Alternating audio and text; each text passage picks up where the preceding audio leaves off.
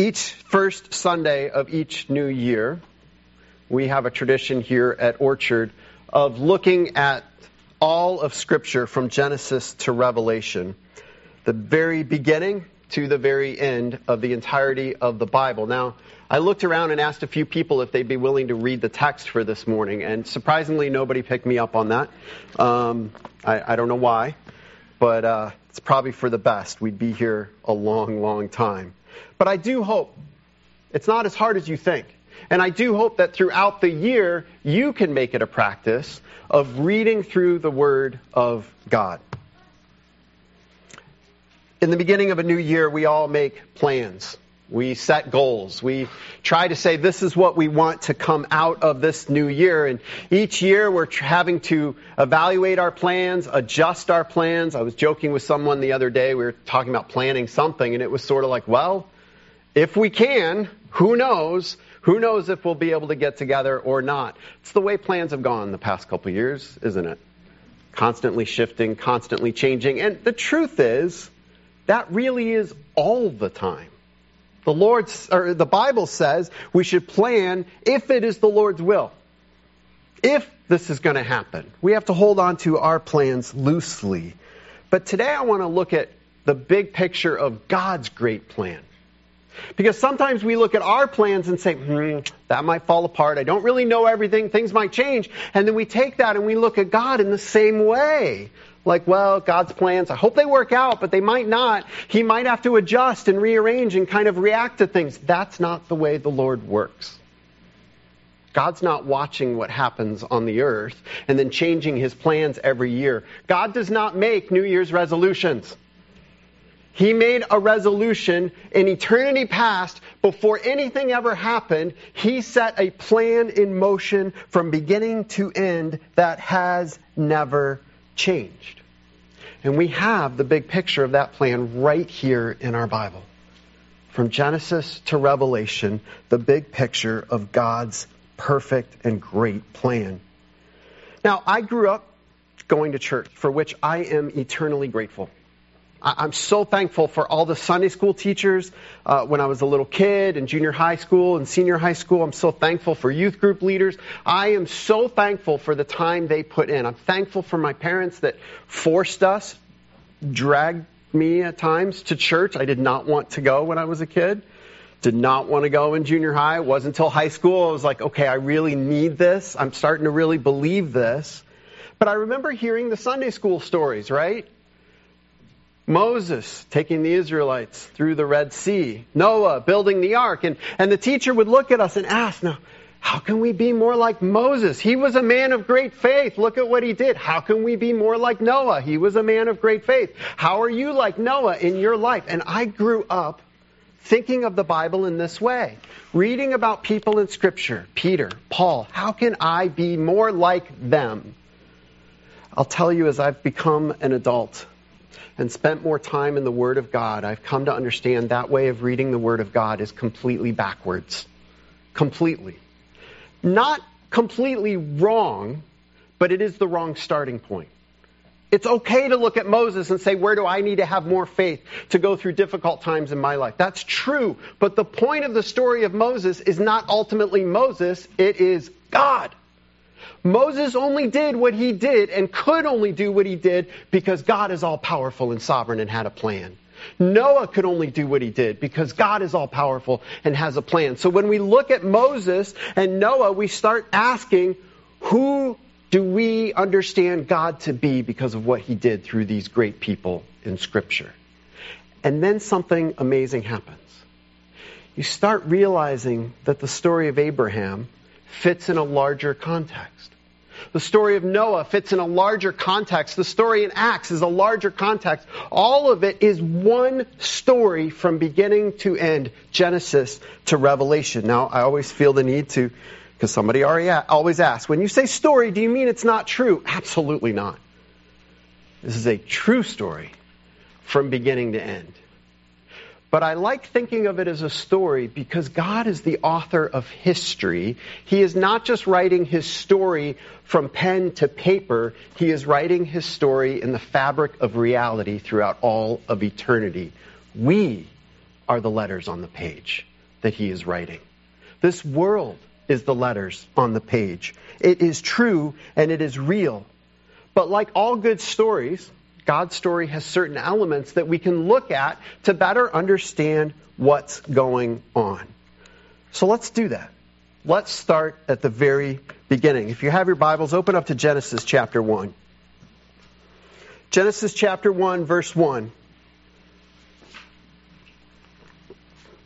Such an important and powerful verse. In the beginning, God created the heavens and the earth. In the beginning, God creates the heavens and the earth. The Bible assumes and declares the existence of God before anything else. It is right there in the first verse, the first sentence, the very first words. In the beginning, there's God. Where did God come from? Nowhere. He's always been here, forever and ever, through eternity past. And all things, God created the heavens and the earth. That's a way of saying everything. From there to here and everything in between, God created the heavens and the earth. God created all things. Now, we don't have time to look at every single passage on every single thing. We'd be here forever. But God creates with a purpose and a plan. And we begin to see that in chapter 1, verse 27. So God created mankind in his own image. In the image of God, he created them. Male and female, he created them. God created humanity. God created humanity on purpose. God created humanity with a purpose. And it is God who gets to define that purpose. We live in a society that's trying to teach us today to find your purpose, find your meaning, find your reality, find your joy, find your identity. And we are so busy looking inward that we forget and we neglect that there is a God who created us for his purpose, in his image. So God takes these people, Adam and Eve, that he creates for a purpose. And he puts them in a purposeful setting or place. Genesis chapter 2, verses 8 and 9. Now the Lord God had planted a garden in the east in Eden. There he put the man he had formed. The Lord God made all kinds of trees grow out of the ground, trees that were pleasing to the eye and good for food. In the middle of the garden were the tree of life and the tree of the knowledge of good and evil. I love this because Genesis says God creates all things. He creates the whole earth. He fills it with what it needs, and it's very good, he says. But in the midst of that very good creation, he puts an incredible garden. Perfect. Supplying everything humanity needs. And that's where he puts Adam and Eve. It's like he's telling us, don't miss this. This is how much I love you. I made a special place for us to live. And the other thing that's really interesting that we see is that God, later on in chapter 3, it tells us God is walking in the garden. God made the garden not only for us, but for him, so that he could meet with us. God's purposeful plan throughout all eternity is to be present with us, to have that close relationship. It is what you are created for. Oh, how often people struggle and they say, God doesn't love me. God can't accept me. God doesn't want to have anything to do with me. And there in the first pages of Scripture, God's eternal plan is revealed. He longs to be with you. He has done everything possible. So some key themes here in the beginning. We see that God has a plan. He has a purpose. The purpose of that plan is to be with us. Now, like good stories, we also have a conflict. The conflict comes up in Genesis chapter 3. If we look at chapter 3, verse 1, it says, Now the serpent was more crafty than any of the wild animals the Lord God had made. He said to the woman, Did God really say, you must not eat from any tree in the garden? I just want to pause here for a second. How does Genesis say that God made the world? He spoke. He spoke the world into creation, into existence. He spoke life into existence. He spoke light into existence. When God speaks, it is powerful. So powerful that he has an idea, he speaks it, and it becomes reality. And this created being, this serpent, we know later in Scripture this is the devil, Satan, Lucifer. We come along and this created being who was spoken into existence by God questions what God has said. Have you ever questioned whether or not God really said something? Now, I get it. Like some people say, I had a dream last night, and I think God was telling me this. Those are good things to question. You should question whether or not that's God really speaking. Go to the Word. That's where God truly speaks, and you can know whether or not it's God speaking to you. But when we come to God's Word, we should not, like the serpent, ask the question, did God really say? So many people are living with loose leaf Bibles today. And this is what the serpent wanted all along. You know what I mean? Remember the old Trapper Keepers, the old 3-ring binders? Still have them. We want to just pop it open and say, I don't like this page. Whoosh, rip it out. Throw it away. Well, this isn't my Jesus. Throw it away. This isn't my religion. I'm going to redefine my faith. I'm going to recreate what I believe. I'm going to redefine everything about God based on me. And we just change the Bible. Right there at the very beginning, we see what happens when we, created beings, look to God and say, I don't think so. We've got a better way of doing this. So the serpent causes them to doubt the very word of God. Genesis 3:4, you will not certainly die, the serpent said to the woman. So now he's gotten them to question, and now he is completely undermining what God has said and saying the exact opposite. You will not certainly die. Then the conflict continues to grow. Verse 5, for God knows that when you eat from it, your eyes will be opened, and you will be like God, knowing good and evil. In the Hebrew way of thinking, this idea of knowing good and evil is an authoritarian statement. You will have the authority of God. You will be able to declare what is good and what is evil. You will be able to decide for yourself. You won't have to rely on God. And our modern American way of thinking, even as I say that, I'm thinking, yeah, a lot of people are thinking, yeah, decide for ourselves. Do what we think is right. Nobody else tells us what's right or wrong. But look at the very beginning. Who really knows what is good and what is evil? Only God. Only a holy God, as we sung earlier. And so, Satan tempts them with the authority to be like God, to throw God off his throne, put themselves in his place. And here's the effect. Verse 6, when the woman saw that the fruit of the tree was good for food, pleasing to the eye and also desirable for gaining wisdom, she took some and ate it. She also gave some to her husband who was with her, and he ate it. Sin is the great conflict of the world. Doesn't mean that God didn't know. He was fully aware this would happen. And he already had a plan in place. He knew the moment he created Adam and Eve, they were going to rebel against him.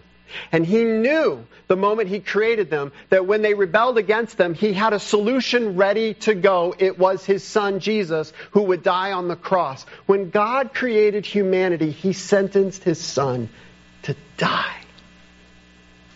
He made a choice that if this is what it takes to have a relationship with us, he was willing to pay that price. That is mind-blowing to me, that God loves us that much. To create us knowing we would rebel, and yet choosing to send his son anyway. There's a lot of evidence early in Scripture of this great conflict. Genesis 5 it's one of those passages you might want to skip over, but it's the lineage from Adam to Noah. I'll just read a little bit. Verse 3, when Adam had lived 130 years, he had a son in his own likeness, in his own image. Do you see the difference there? We were created in God's image. Now he's having a son in his own image, which is messed up, marred, and confused. It says, and he named him Seth. After Seth was born, Adam lived 800 years, and he had other sons and daughters. Altogether, Adam lived a total of 930 years, and then he died. And you go to his next child, and it says something similar. And then he died. And he died. And he died. And he died.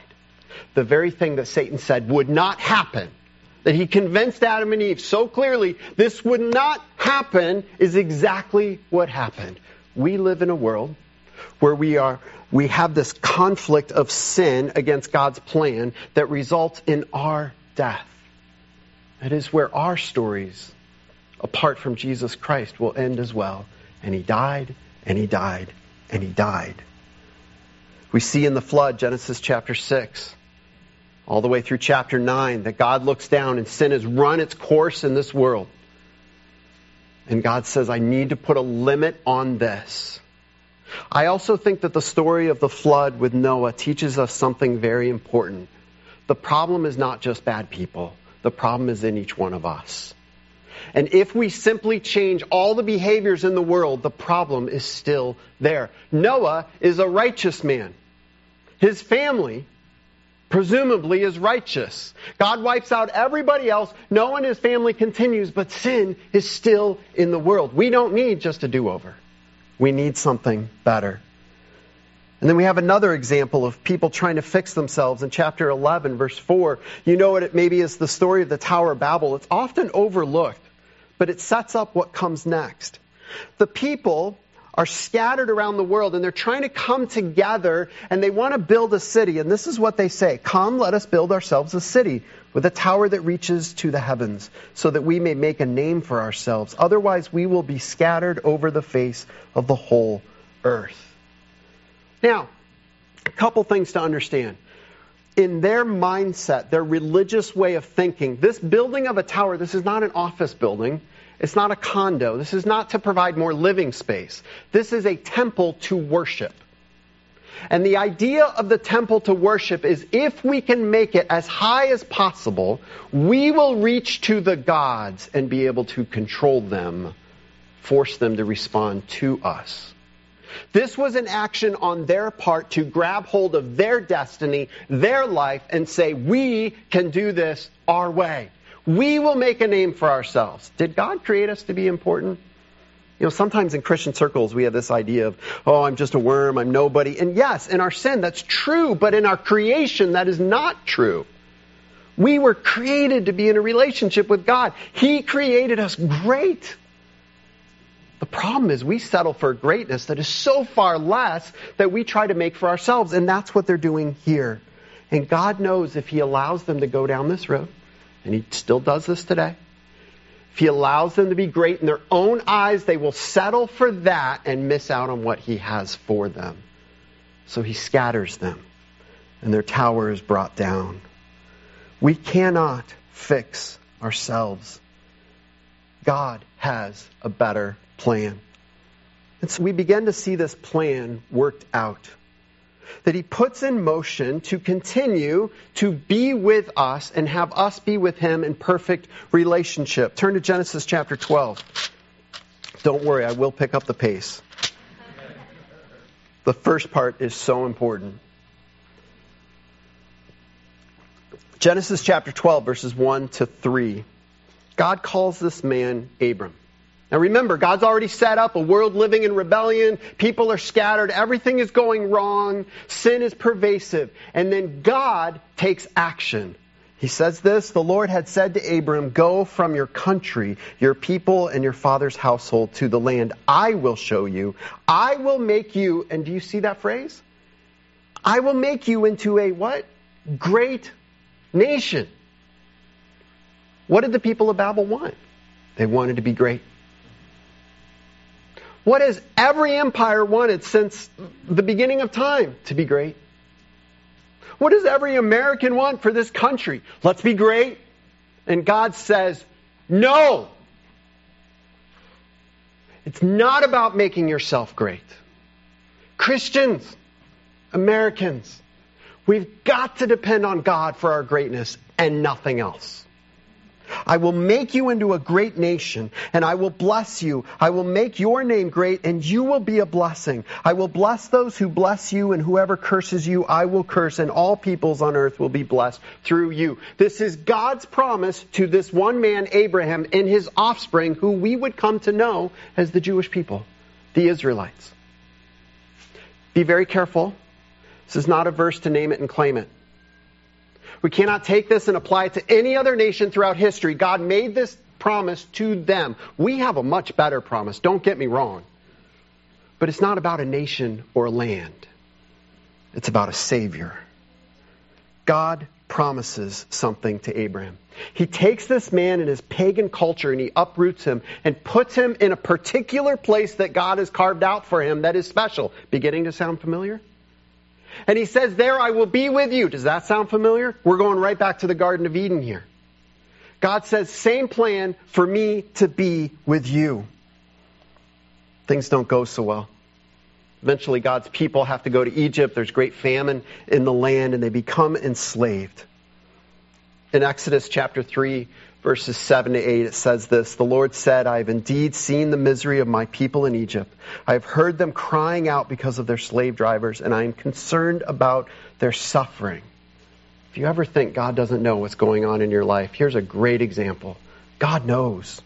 So I have come down to rescue them from the hand of the Egyptians and to bring them up out of that land into a good and spacious land, a land flowing with milk and honey, the home of the Canaanites, Hittites, Amorites, Perizzites, Hevites, and Jebusites. I love that. God will rescue them. God takes the initiative in a sinful, messed up world to come to us to rescue us because we cannot do it ourselves. And he brings his people miraculously out of the land of Egypt. He saves them, doing something they could not do themselves. And he brings them to this place where he meets with Moses on the mountain and he gets the law. You might be familiar with the 10 Commandments, right? Kind of, maybe you don't know them, maybe you can't rattle them off, but you kind of know what they are. It's kind of a syllabus of the rest of the law. It's like the main headings of everything else in the rest of the law. It sums up what's in the law, the basic 10 Commandments. But at the very beginning of the 10 Commandments, it starts with this.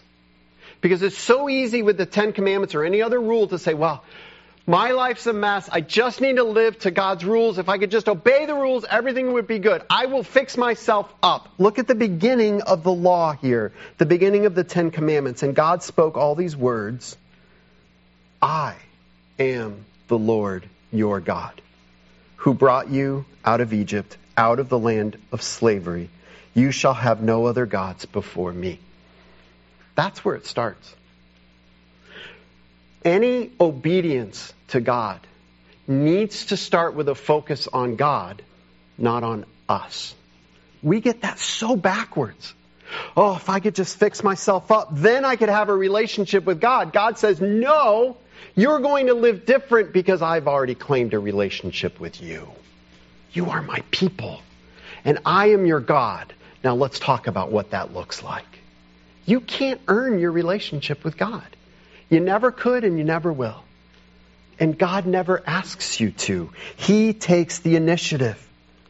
They move into the promised land. We have the cycle of the judges. You can read about that in the book of Judges. It is a very messed up book about a very messed up history of very messed up people I can completely identify with. And they're faithful, and things are going great, and then they walk away from the Lord and everything falls apart, and God rescues them and things are good again. And they're faithful and things are going great, then they walk away from the Lord and everything falls apart, and then God rescues them. And it goes over and over and over again, and it leads up to these people that God had created, the Israelites, called into a relationship. They split in a civil war. They can't get along with each other. They each think that they are right. Eventually, God takes them into exile so that there he can get their attention. He brings them back from exile and they begin to return to the land. Next week, we're going to start a new sermon series on Ezra and Nehemiah, which is all about that return to the land. Right now, I'm calling it God at work until I can think of something better. But this idea of God being at work in history, in his people. We have in the Bible the Psalms and the wisdom literature that teach us what it looks like to live in relationship with God. We have the prophets calling God's people back to a relationship with him. And in those prophets, in this conflict-ridden world that the plan of God is being carried out, we see some incredible things about God's plan. He says to his people in Jeremiah chapter 4, if you, Israel, will return, then return to me, declares the Lord. If you put your detestable idols out of my sight, and no longer go astray. And if in a truthful, just, and righteous way you swear, as surely as the Lord lives, then the nations will invoke blessings by him, and in him they will boast. God calls his people, he says, look, you've got to put me first. You've got to get rid of those idols, those other things that are pulling on your priorities and that you're putting in the place of God. We put all sorts of things in the place of God, and the thing we put most often in the place of God is 2 letters, M-E, or 1 letter, I. I want this. I know this. I am right. God says this. Well, I'm doing this. You just created an idol out of yourself. And we do it all the time. Jeremiah describes in brutal detail the effects of sin in this world. Listen to the language of how he describes this sinful world. Chapter 4, verse 23 to 26. He says this, I looked at the earth and it was formless and empty. And at the heavens their light was gone. I looked at the mountains and they were quaking. All the hills were swaying. I looked and there were no people. Every bird in the sky had flown away. I looked and the fruitful land was a desert. All its towns lay in ruins before the Lord, before his fierce anger. He's looking at the world in a spiritual way. Yeah, we're physically a mess too, but he's specifically describing these things. Where is he getting this terminology from? Genesis chapter 1. Everything in this passage, except for the very end, has to do with creation. I looked at the earth and it was formless and void. In the beginning, God created the heavens and the earth. And it says that God creates the earth out of this formless and void thing. Nothingness. What Jeremiah is saying is we are returning to this chaos that God created us out of. We're trying to go back. We're undoing creation. You ever had one of those sweaters with like a little string hanging off? And you think, I'll just pull it. And it just starts unraveling all the way around and all the way around and around. Well, maybe I just need to pull harder. Maybe I just need to pull faster. Here, son, take this string and run that way as fast as you can. Go, go, go. And it's just unraveling. And Jeremiah is saying that's what our sin does to creation. We are unraveling creation. Fortunately, it's not ultimately up to us. In the middle of this dark, dark picture, God says his plan has never failed. Jeremiah 31 to 33. The days are coming, declares the Lord, when I will make a new covenant, a new promise, a new relationship with the people of Israel and with the people of Judah. It will not be like the covenant I made with their ancestors when I took them by the hand to lead them out of Egypt, because they broke my covenant, though I was a husband to them, declares the Lord. This is the covenant I will make with the people of Israel after that time, declares the Lord. I will put my law in their minds and write it on their hearts. I will be their God. They will be my people. See, the 10 Commandments and all of the Old Testament law was like a poster you could put on your wall. Do more of this, do less of this. Be good, not bad. Words written out there to look at and say, I'm going to try to do that. But that can't change us because they're outside of us. And the problem is right here in the depths of our soul. And God says, here's my ultimate plan. I'm going to change you from the inside out, so that you will long to be obedient, desire to be faithful, love to be trusting in God. That's the idea of the new covenant. So we have here in this plan of God that he still wants to be with us, and he is sovereign over all history, even over sinful situations, to bring that about. God is sovereign. Even though the world seems to be falling apart, God's plan has never failed. We also see throughout Scripture, humanity's sin is great and seeks to unravel what God is doing. All good stories have a turning point. That point where the hero steps up, does what needs to be done. The turning point in Scripture is in the New Testament. We have a man that comes onto the scene who is sent from God, who is so much more than just a man. You should know this because we just talked about it for the past 5 or 6 weeks. It's a baby born in a manger. And Matthew declares this in verse 23, the virgin will conceive and give birth to a son. They will call him Emmanuel, which means God with us. What did God want in the garden? To be with Adam and Eve.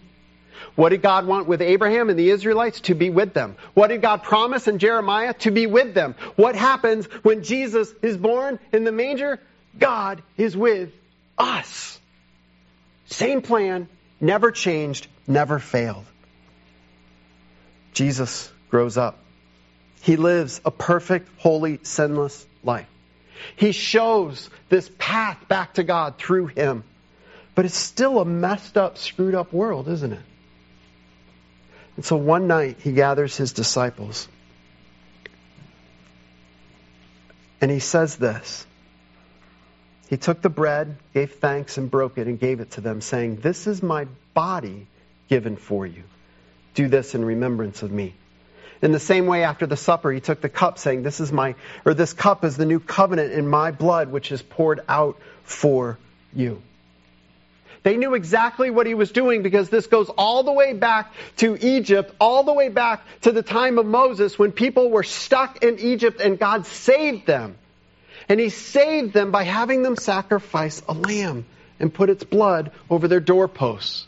And then God looked down and said, "That's my person. I will rescue them." Jesus now takes that meal where they were remembering that rescue and he says, "I'm the lamb.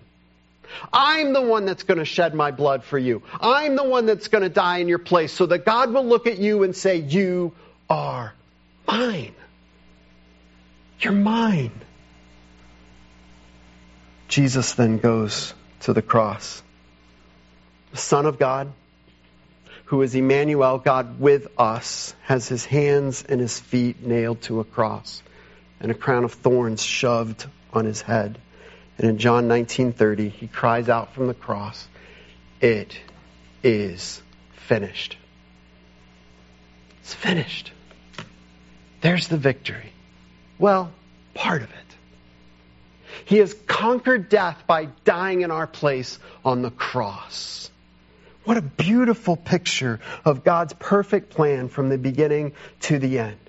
But I said that was part of the plan because the second part of the plan is the restoration of what God had created. Jesus doesn't stay dead. He rises from the grave. 1 Peter 1:3-4, "Praise be to the God and Father of our Lord Jesus Christ. In his great mercy, he has given us new birth into a living hope through the resurrection of Jesus Christ from the dead, and into an inheritance that can never perish, spoil, or fade." Do you remember what Jeremiah described? Do you remember how he said the undoing of God's natural world because of sin? Jesus here, through Peter, is telling us this promise that because of Jesus' death and resurrection, creation will keep going and will never fail.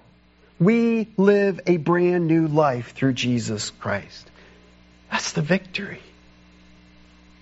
That's God's declaration that sin has not won and it never will. And it doesn't need to in your life.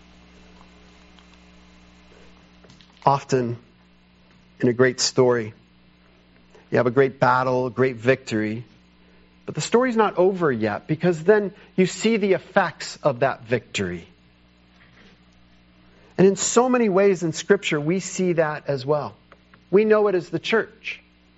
Christ has come, death has been conquered, new life has been provided, and then God shapes these people that follow Jesus, that believe in him. We call them Christians. They are the church, those called out to believe in Jesus and trust in him. And it still goes on today. That's why we're here.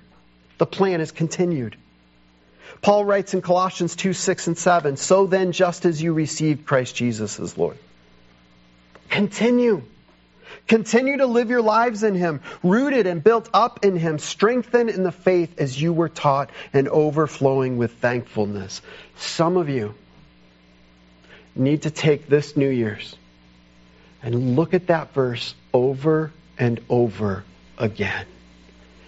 just as you received Christ Jesus as Lord. That prayer you prayed that one time, the VBS you went to when you gave your life to Jesus, the altar call you went forward, that one time in a sermon that you bowed your head and prayed, Jesus, save me, I believe. He says, just as you did that, continue. Continue. Go deeper. Soak up your nourishment from God's Word instead of your own ideas. He says the same thing in Romans 12, 1 and 2. I urge you, brothers and sisters, in view of God's mercy, to offer your bodies as living sacrifices, holy and pleasing to God. This is your true and proper worship. Do not conform to the pattern of this world. Do not conform to the pattern of this world, but be transformed by the renewing of your mind. Then you will be able to test and approve what God's will is, His good, pleasing, and perfect will. We still live in a messed up world. A world where the temptation still comes saying, you know better than God. Oh, sure, He's great and awesome and powerful. Yeah, sure. But you're here in this situation. You can make your own choices. It's the same lie from the very beginning. And Paul in Romans tells us, do not conform to that pattern. Christians, do not think like this world. Do not think like the people of this world that think this is all there is. There is a plan that is in place, and we need to have our focus on the sovereign God. Before Jesus ascended into heaven, after He had defeated sin on the cross and through His resurrection, He meets with His disciples one last time, and He comes to them and says, all authority in heaven and on earth has been given to me. Therefore, go and make disciples of all nations, baptizing them in the name of the Father and of the Son and of the Holy Spirit, and teaching them to obey everything I have commanded you. And surely I am with you always to the very end of the age. We talked about this last week, so I'm not going to go into detail. This is our call as a church, though. Make disciples, followers of Jesus. Become better disciples, followers of Jesus. We keep going, trusting in the one who died to save us and is with us. One of the great effects of the cross is that in this dark world, God has called people to Himself, saved them, and said, now be a light. And I love on Christmas Eve when we light the candles. I love it when that light spreads throughout the sanctuary. And the sanctuary goes from being this dim, dark place to being lit up with all these individual, puny, tiny little candles that we think are so insignificant. But because we are following together, God works through us and does something amazing. All good stories also have a conclusion. The Bible gives us the conclusion of the story of God. Jesus Christ is coming back. He promised that. We need to hold on to that. The victory that was won at the cross and through the resurrection will be known by everyone. Every knee will bow. Every tongue will confess. He is right. I was wrong. Praise be to the Lord. But not all in that moment will be saved by Jesus Christ. Revelation chapter 21, verses 1 through 6 is such a powerful picture. And I want you to remember back to where we started this sermon. In the Garden of Eden with God's creative purposes. Listen to the similar language. Then I saw a new heaven and a new earth, for the first heaven and the first earth had passed away. There was no longer any sea. I saw the holy city, the New Jerusalem, coming down out of heaven from God, prepared as a bride, beautifully dressed for her husband. And I heard a loud voice from the throne saying, look, God's dwelling place is now among the people. And He will dwell with them. They will be His people, and God Himself will be with them and be their God. He will wipe every tear from their eyes. There will be no more death, or mourning, or crying, or pain, for the old order of things has passed away. He who was seated on the throne said, I am making everything new. Then He said, write this down, for these words are trustworthy and true. He said to me, it is done. I am the Alpha and the Omega, the beginning and the end. To the thirsty I will give water without cost from the spring of the water of life. That's the conclusion of the plan. The plan that God had before He ever took a little bit of dust and scooped it together to make Adam. Before humanity ever entered the scene, God had a plan. And we see it right here in Revelation. All things have led up to this point where God will be with us, living in His perfect presence forever, and Him providing for our every need. This is where God's great story ends. Well, actually, it's where it really begins.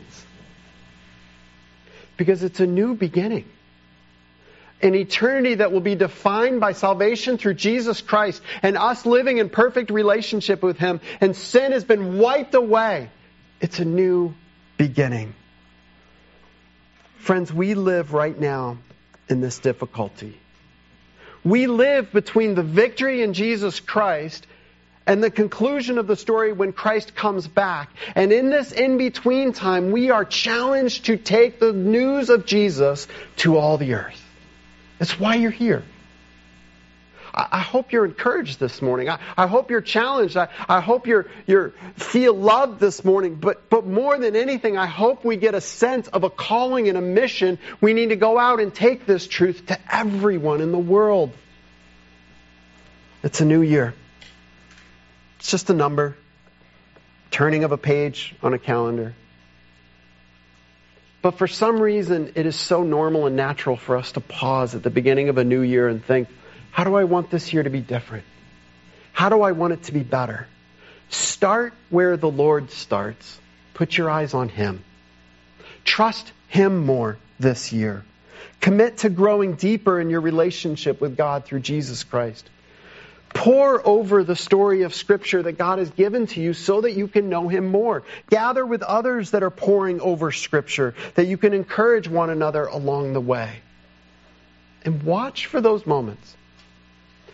Those sovereign designed moments when an idea comes up in a conversation with someone else. Those moments that you think, I should tell them about Jesus. I should tell them about my faith. Watch for that moment and remember Jesus Christ telling His disciples, go and make disciples. And in that moment, remember, I'm part of a huge story. The story of God's perfect plan. And I'm saved by that story. And this person can be too. Tell them about Jesus and invite them into this perfect story. Let's pray.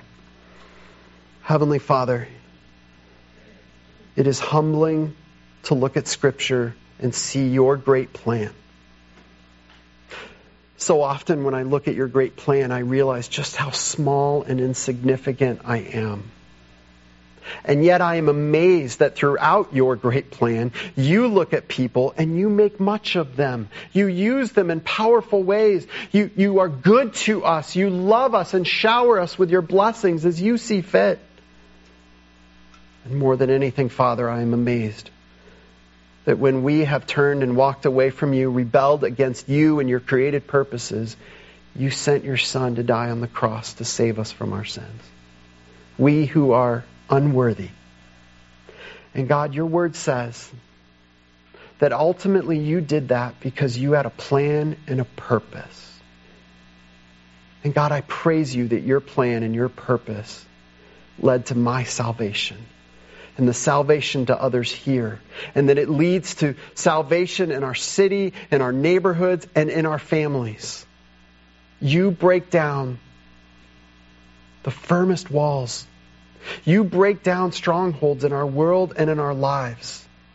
And I pray that we would get our eyes off ourselves and put them on you and say, Father, I want to follow where you are going, not where I think I should go. And I pray as a church this year, we would be people of your plan and your purpose in everything that we do. In your name we pray. Amen.